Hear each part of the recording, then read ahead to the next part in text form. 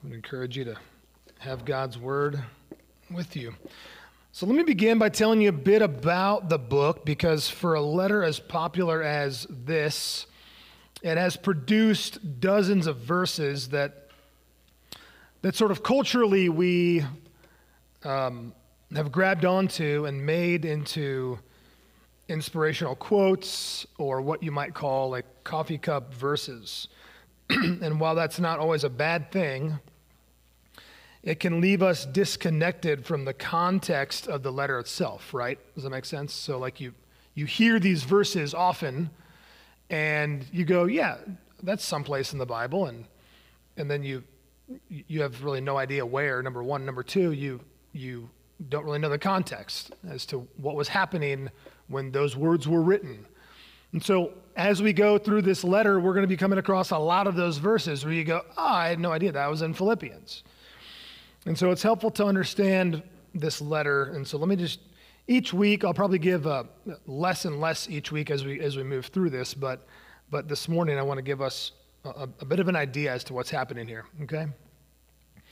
Around the year 51, Paul and Barnabas had returned from the council in Jerusalem where this watershed ruling decided that Gentile believers no longer needed to be circumcised or adopt Jewish customs to be saved, which is huge. Meaning that the door to Gentile evangelism with this ruling kind of blew wide open. After this happened, for unknown reasons, Paul and Barnabas separated, and Paul took Silas and Timothy to set out on what would be Paul's second missionary journey. And you might ask, like, how do we know all of this? Because Philippians is this letter written to the church, the Christians in Philippi. How do we know what's happening? And a little tip here. Anytime you are reading a letter of Paul's, you can always find the context of that letter, so like the whereabouts of Paul and his companions in the book of Acts that Luke recorded. And so all of what I just said is really found in Acts chapter 15 and Acts chapter 16.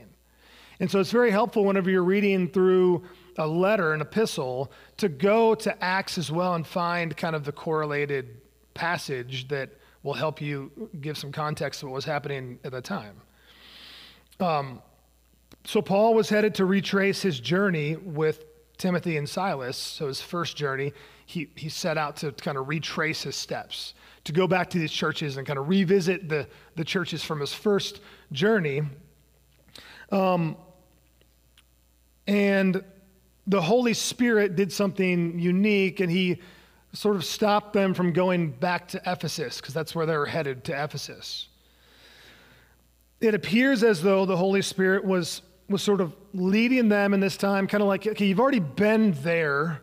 Let me lead you to more unevangelized locations, right? And so they heed this direction. They listen to this direction from the Holy Spirit, and they start heading north instead to Bithynia. But the Holy Spirit again checks them and was like, no, not there either. And so finally they moved towards Troas and what they called the mouth of the Dardanelles Straits, which is the gateway to Europe. So Luke at this point links up with these guys, putting, if you think about it, like an unbelievable evangelistic team. If you want to go on an evangelism journey, like these are the guys you want to be with. And Paul had a vision of a man standing in front of him from Macedonia who was calling him to come. And so what they did was they crossed the Neapolis, they crossed over to Neapolis and walked the 9 miles on the Ignatian way to Philippi. And so think about this, like for the first time in the history of the world, and Christians were on the ground in Europe bringing the gospel message. This is the first instance of that happening. Now, Philippi was a city of about 10,000 people, originally named after Philip of Macedonia, who was the father of Alexander the Great, now controlled by Rome. In 42 BC, just for some history here, so some like 80 or 90 years prior to this, Mark Antony and Augustus defeated Brutus and Cassius in Philippi, as Cassius was the one responsible for the death of Julius Caesar. And so there was like some revenge situations happening here. Ultimately, Augustus would take full and total control of the town and govern it with Roman law. And so that was the case when Paul was there. At this point, this is fascinating. At this point, there were so few Jews in the town that they didn't even have the minimum number of 10 men to form a synagogue. Okay, so about 10,000 people, they didn't even have the minimum 10 to form a synagogue. And so traditionally, when Paul would enter into a city to evangelize, he would first go to the synagogue. Well, there's no synagogue to go to. And so because of this, he ended up finding this little house church that was down by the river. And this house church was mainly just God-fearing women who would gather together to pray. That's about all they would do, because they had no real structure or leadership at that time. So Paul and his companions find these women, these God-fearers is what they were called, find them down by the river praying, and that was their first interaction with God-fearing people in Philippi. And so Paul and his crew were not only received by them, but welcomed. They were welcomed. And boy, oh boy, did Paul have a message of hope for them. Of course, of messianic proportions. So this woman named Lydia was the first known believer in Philippi. She was a wealthy woman who sold purple goods, or there was a special purple dye that only came from Philippi. And so she kind of had this purple dye empire, if you will.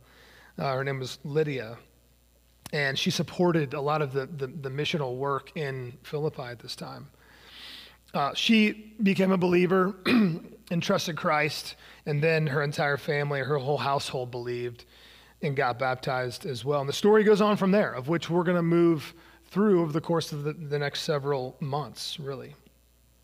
So if you fast forward 10 years to the year 62 AD, so about 10 years after the founding of this church, Paul had been himself kind of in and out of prison now, and most likely was in prison as he was writing this letter to the Philippian Christians, again, 10 years after that he had been with them. The Philippians dispatched this guy named Epaphroditus to Rome with a gift for Paul and also a request. They would send Timothy back to Philippi. So the Christians, it'd be like us sending Kyle to Kansas City, and we have our eye on this guy in Kansas City who was like, that's a super spiritual guy over there in Kansas City. We need his help here at Christ Church. And we're like, keep Kyle. We would never do that, Kyle. We're like, keep Kyle and send back, so-and-so. And then Kyle returns instead. And we're like, oh, you again? Like, we were kind of hoping that, they were going to send back Timothy. So that's what happened here. They send Epaphroditus to Rome with this gift for Paul. And then they're like, Paul's like, no, I need Timothy longer here with me. You can't have him. And so you can have Epaphroditus back. And so they send Epaphroditus back. I found this interesting. One of my commentaries says, aware that the Philippians would be deeply disappointed to see Epaphroditus rather than Timothy return, Paul was faced with a serious challenge. How would he cushion the inevitable disappointment? Well, how'd you like to be that guy? It's terrible. But he cushioned it by sending this letter that was, to this day, it's one of the most beautifully written, Christ-centered, joy-filled letters. Like pretty much all of Paul's letters and epistles he's addressing some like significant issue, right? In the church, divisions or sexual immorality or whatever it may be. And with this particular letter, there's really nothing that he's addressing. He's just celebrating them and thanking them for their partnership with the gospel. And so that's what he sends back with them, which of course would have been unbelievably heartwarming for them, and they would have been very grateful to have Paul's letter. Okay, so is that helpful? Like a little bit of framework there, a little bit of groundwork. Now let's try and kind of get into the mind and the heart of Paul, though, in these first few verses. We're going to be in verses 1 through 11, and I want to draw some points out of them, and we'll call it a day. Let me read for us verses 1 through 11. You want to stand just to honor God's word and get the blood flowing a bit? Paul and Timothy, servants of Christ Jesus. To all the saints in Christ Jesus who are at Philippi with the overseers and deacons, grace to you and peace from God our Father and the Lord Jesus Christ. I thank my God in all my remembrance of you, always in every prayer of mine for you all, making my prayer with joy because of your partnership in the gospel from the first day until now. And I am sure of this, that he who began a good work in you will bring it to completion at the day of Christ Jesus. It is right for me to feel this way about you all because I hold you in my heart. For you are all partakers with me of grace, both in my imprisonment and in the defense and confirmation of the gospel. For God is my witness, how I yearn for you all with the affection of Christ Jesus.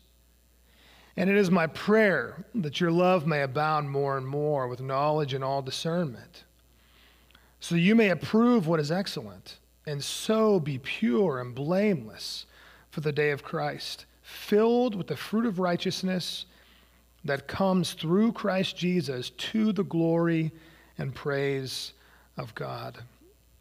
This is the reading of God's word. You can be seated. So what do we see? There are kind of 5 movements here that I want us to look at briefly. A greeting is where we begin, a greeting and a prayer. Verses 1 and 2 just simply states who it's from. States who it's from. States who he is directly writing to, and it states just this kind of brief greeting. Like in our day, we might just say something like, "Dear so-and-so, I hope you are well," or maybe, "How are you?"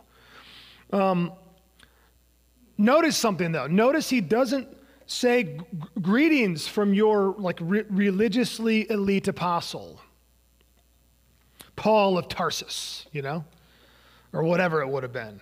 There's a humility and a warmth in his greeting, an informality in his connection to them, and a title actually of service. He calls himself a servant of Christ Jesus.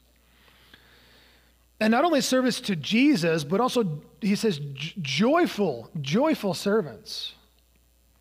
Like, I do this happily.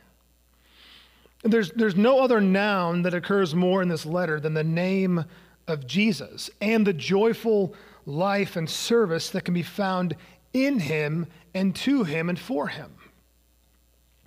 And so verses 1 and 2 just simply greet the Philippians. Then he moves into the content of this letter, the purpose. And really from verses 3 through 11, again, out of these verses, I just want to draw 5 things that kind of build on each other. The first one is that remembrance yields thankfulness or produces thankfulness. Remembrance produces thankfulness. He says, in all my remembrance of you. In all my remembrance of you. And I want you to notice this, the word all especially here. Not just in the good, right? Paul is sitting where? He's sitting in his cell in Rome, and he begins sort of reminiscing, feeling nostalgic. I think it's so important for us to think about this. So I think in an age of social networking, I don't think we remember like the Apostle Paul would be doing in his cell. Because we don't need to.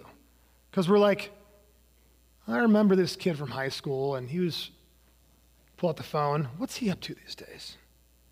And we can just see it, right? And we're checking out his life. And Paul didn't have that. So he's sitting there feeling nostalgic, reminiscing, remembering the times that he had with them 10 years ago. He's drawing on his memory here. And he's feeling thankful for them. He begins by thinking about maybe Lydia and her family, the jailer who was converted and his family, Euodia and Syntyche and Clement and others, many of whom were not even recorded, who Paul faithfully plotted with to get this church off the ground. His heart is full of thanks for them. But I want you to consider this, that it would be far too idealistic to romanticize all of what he was thinking about. Life was hard in those days. Likely, they were met with opposition. And then on top of that, just the normal stuff of life, stress and sickness and relational conflicts. But the Apostle Paul says, in all my remembrance of you, all of it was preparing us for what God has in store and what God is doing in and through you. And I thank God for all of it, not just the good stuff. It's important for us to take note that the Bible is replete with a gratitude that is not exclusively about good things. It's not reduced to that. Good times and blessings are wonderful. Yes, ease of life can be enjoyable, but thanking God for all of it, even the sufferings that Paul would endure. Later, he says he rejoices in. Is this us? When you think about those you have walked with in life through really hard things, when you consider the most challenging seasons of your life, do you thank God in remembrance of those people in those times? For what they produced in you, for what those seasons produced in you. When Paul remembers the fellowship and communion that he has with the believers in Philippi, he is full of gratitude to Christ for all of it. Secondly, that thankfulness, so remembrance yields thankfulness. Thankfulness yields joy. He is thanking God in prayer joyfully. And he says, again, he is making his prayer, or he is praying his prayer, or he is saying his prayer with joy. We often pray with little emotion, don't we? Maybe with few and formal words is our temptation. We don't really know how to do it joyfully or with a lot of emotion and so we sort of sit and we pray a very formal prayer. Paul says, as he remembers these friends, these believers, he prays with joy. Though you may think it's just a song, this is actually in the Bible. The psalmist in chapter 118 writes, "This is the day that the Lord has made," thanking God for all of it, right? "Let us rejoice and be glad in it." The psalmist begins with a grateful spirit, and that gratefulness leads to rejoicing. Begins with a thankful spirit, and that thankfulness leads to rejoicing. So we have to notice a direct correlation between your contentment in life, your thankfulness for what God has given you, and the joy that is produced as a result. Paul here is overflowing with this kind of joy because of how thankful he is for the Philippian believers. For me, I can do the same. I hope you can do the same. I can think about some really sweet times spent with brothers and sisters in Christ, and I find myself feeling thankful in my remembrance, and it brings me joy. One of my dear friends who I met in my first year of vocational ministry when I was at West Hills, I had the honor of watching him grow from a seed of a Christian who was skeptical and really actually wrestling with his belief in the things of God, into a man who loved Jesus with his whole heart and still does to this day. And he would teach the youth, and his passion for the Lord is contagious. This friend has gone through some of the most devastating betrayal that you can go through in recent years. And when I think of this friend, while I grieve for what he has endured, I am filled with joy when I think about him, and especially when I think about what his life would have been like in this particular season had the Holy Spirit not gotten a hold of his heart. I am overwhelmed with joy for him and what God has done in his life. So what does that joy yield for us and for the Apostle Paul? That joy yields partnership. It yields partnership, number 3. Or friendship, or relationship, or siblingship. Okay, like it's the doctrine of brother-sister relationships. For Paul, he made friends. He made many friends. His first friend in Philippi was Lydia. A woman.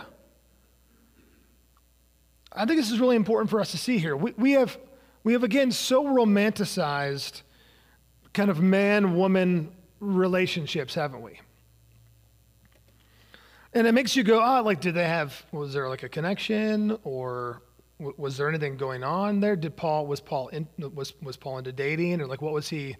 Because there's this mention of this woman Lydia here. So just kind of, if you pause and think about it, you kind of go, I wonder if Paul ever had any.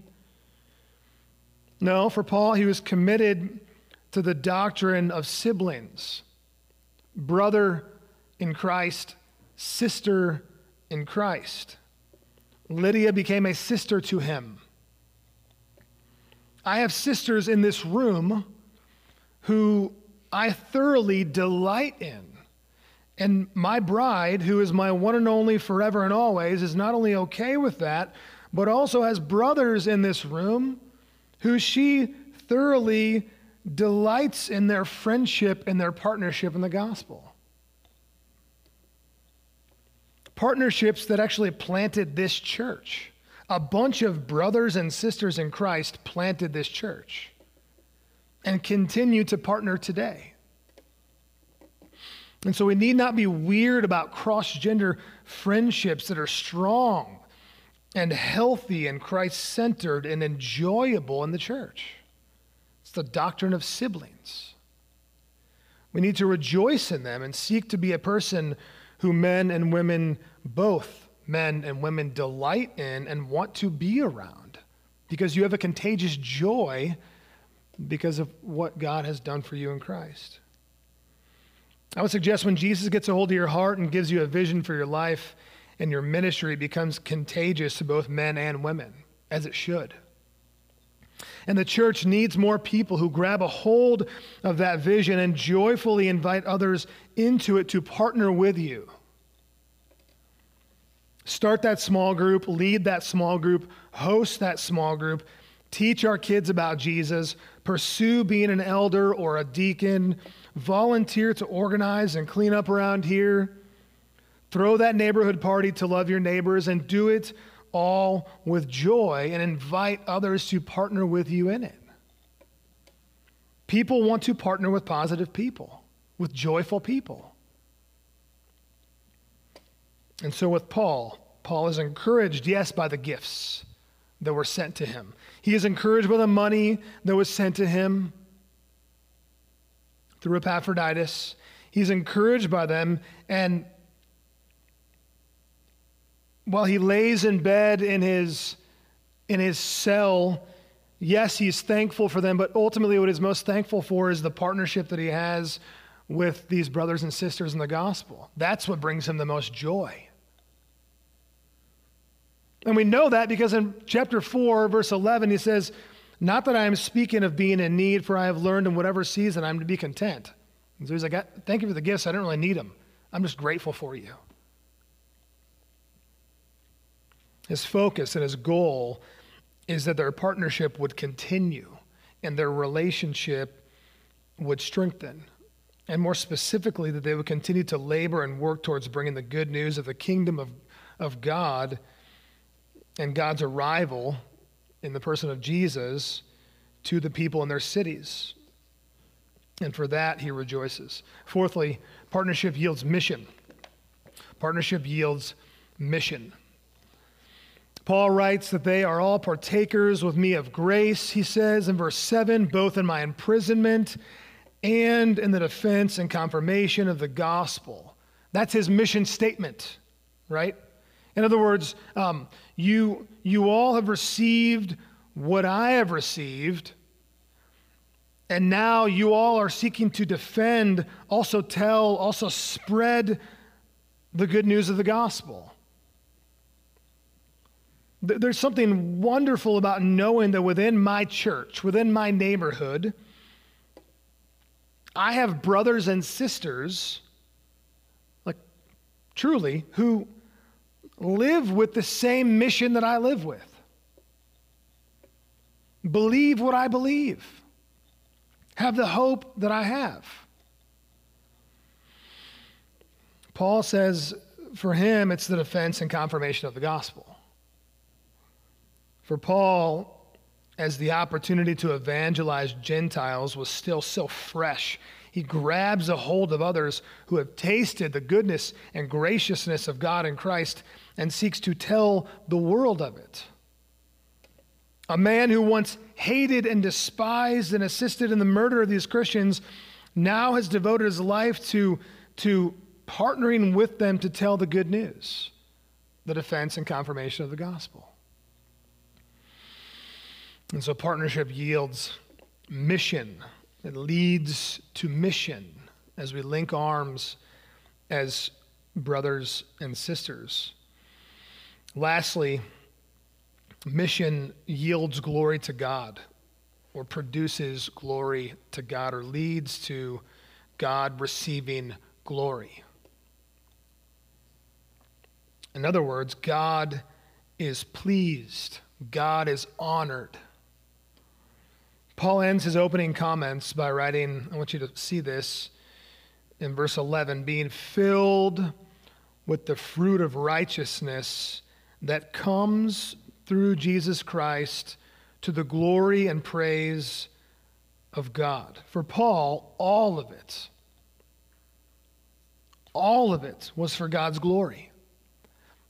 As he's in his cell, the remembrance of these Christians, thankfulness for them, the joy and the partnership and the mission, all of it, all of his life, all of your life is for the glory of God.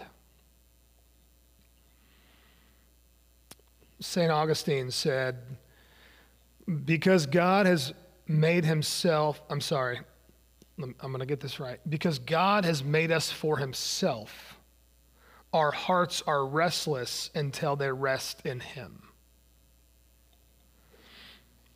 So let me tie this together.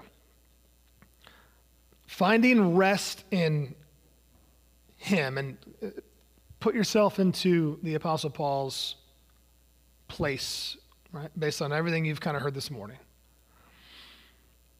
And you kind of start asking, how is this his posture?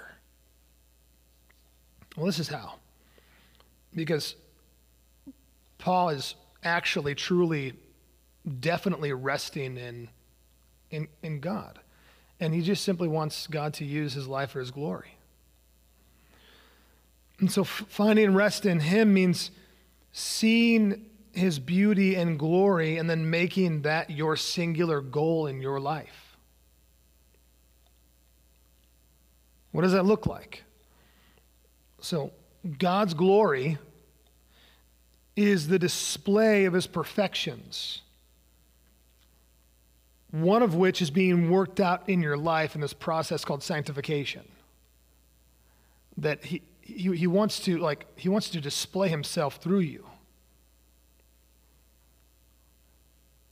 You understand that? God wants to display and show the world his glory through you. That's why it's so detrimental and harmful when we do the opposite. And yeah, of course there's forgiveness and yes to all that. That's not the question though. That's the wrong framework to operate out of. The framework that Paul operated out of wasn't like, oh man, I just really hope I don't sin a lot today. It was the furthest thing. He's like, yeah, I'm a big sinner. I'm a chief of sinners. Moving on. I want my life to display God's glory, to be made manifest in me. That's how he operated.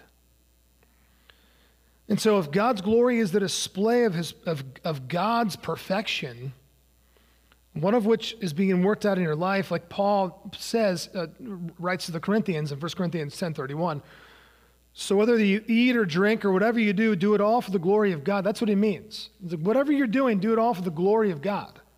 That his glory would be seen through you. See, a life focused on self-fulfillment, okay, if you think about this, or self-glory, if that's you, if you operate primarily that way, then we're gonna have a society full of individuals that are just simply out for self above all else, right? Like you're just told, you focus on you. It's all about you. It's fine, but we're gonna have a society full of narcissistic, self-centered individuals. If life is all about being focused on other people, okay, it's not you, then there's sort of this like self-deprecating, like I don't matter, but everybody else does sort of situation. And oftentimes, if you look at ancient or just civilizations throughout history, like you'll see that if that's what's promoted, that message is promoted the most, then you're going to have societies that are very like nationalistic or like racist or groupings based on whatever you name, because it's me determining kind of what people matter the most, right? If you live in a society that says like family is what you need to focus on the most, then and you prop up family above all else, and it becomes an idol, then you're gonna crush your family because they're gonna feel overwhelmed by the pressure that it's like all we care about is in control, and you're going to suffocate the relationships. And Augustine, both work, says that it's only when God's glory matters most to you that you'll be able to love all of them. You'll be able to love yourself and people and your family and your kids and all the good that God has given you. But only when God's glory in and through all those relationships is your focus. This is why Paul wraps up his greeting in prayer with the glory of God. It's all of it. All of it, brother, all of it, sister, all of life, that you and I may be filled with the fruit of righteousness that comes through Jesus Christ to the glory and praise of God. Again, all 11 verses here, all the partnership, all the mission, all the details, all of it is to the glory and praise of God. That's for Paul the fulfilled life. That's the good life. That's the joyful life. That's the thankful life. That's the life that will bring you, it's the only life, I promise you, that will bring you satisfaction and eternal joy. It is. And it's found in Jesus Christ. Can I pray for us? Father, we're thankful for your word, and we thank you for, let me just stop. We are thankful for your word. We've kind of given verses and very, tidy little ways of reading this and looking it up. But if you just take away the titles and the verse numbers, and we're just thankful for the words that are from you, that teach us and direct us and correct us and lead us and nourish us. So we're thankful for your word. We're also thankful for your church that has been established by you, Jesus. We're thankful for the partnerships and the friendships that we have within your church. We thank you for planting churches. We thank you for planting the church in Philippi through Paul and his companions. We would likely not exist today had that church and the mission of your church moved into Europe. And so we're thankful for every single church plant that has come before ours and church that has come before ours. Would you use our church to be a place of hope and gospel refreshment? Would you use our lives, use our homes, use our gifts and our monies, all of it for your glory? Continue to teach us, Holy Spirit, as you lead.